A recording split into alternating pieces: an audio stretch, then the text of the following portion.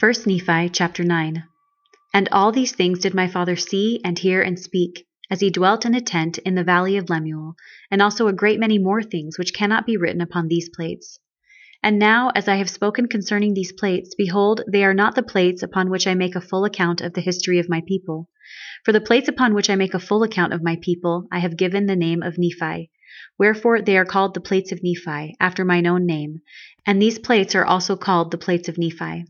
Nevertheless, I have received a commandment of the Lord that I should make these plates, for the special purpose that there should be an account engraven of the ministry of my people.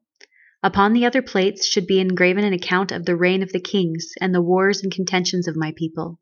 Wherefore these plates are for the more part of the ministry, and the other plates are for the more part of the reign of the kings and the wars and contentions of my people. Wherefore the Lord hath commanded me to make these plates for a wise purpose in him, which purpose I know not. But the Lord knoweth all things from the beginning. Wherefore he prepareth a way to accomplish all his works among the children of men. For behold, he hath all power unto the fulfilling of all his words. And thus it is. Amen.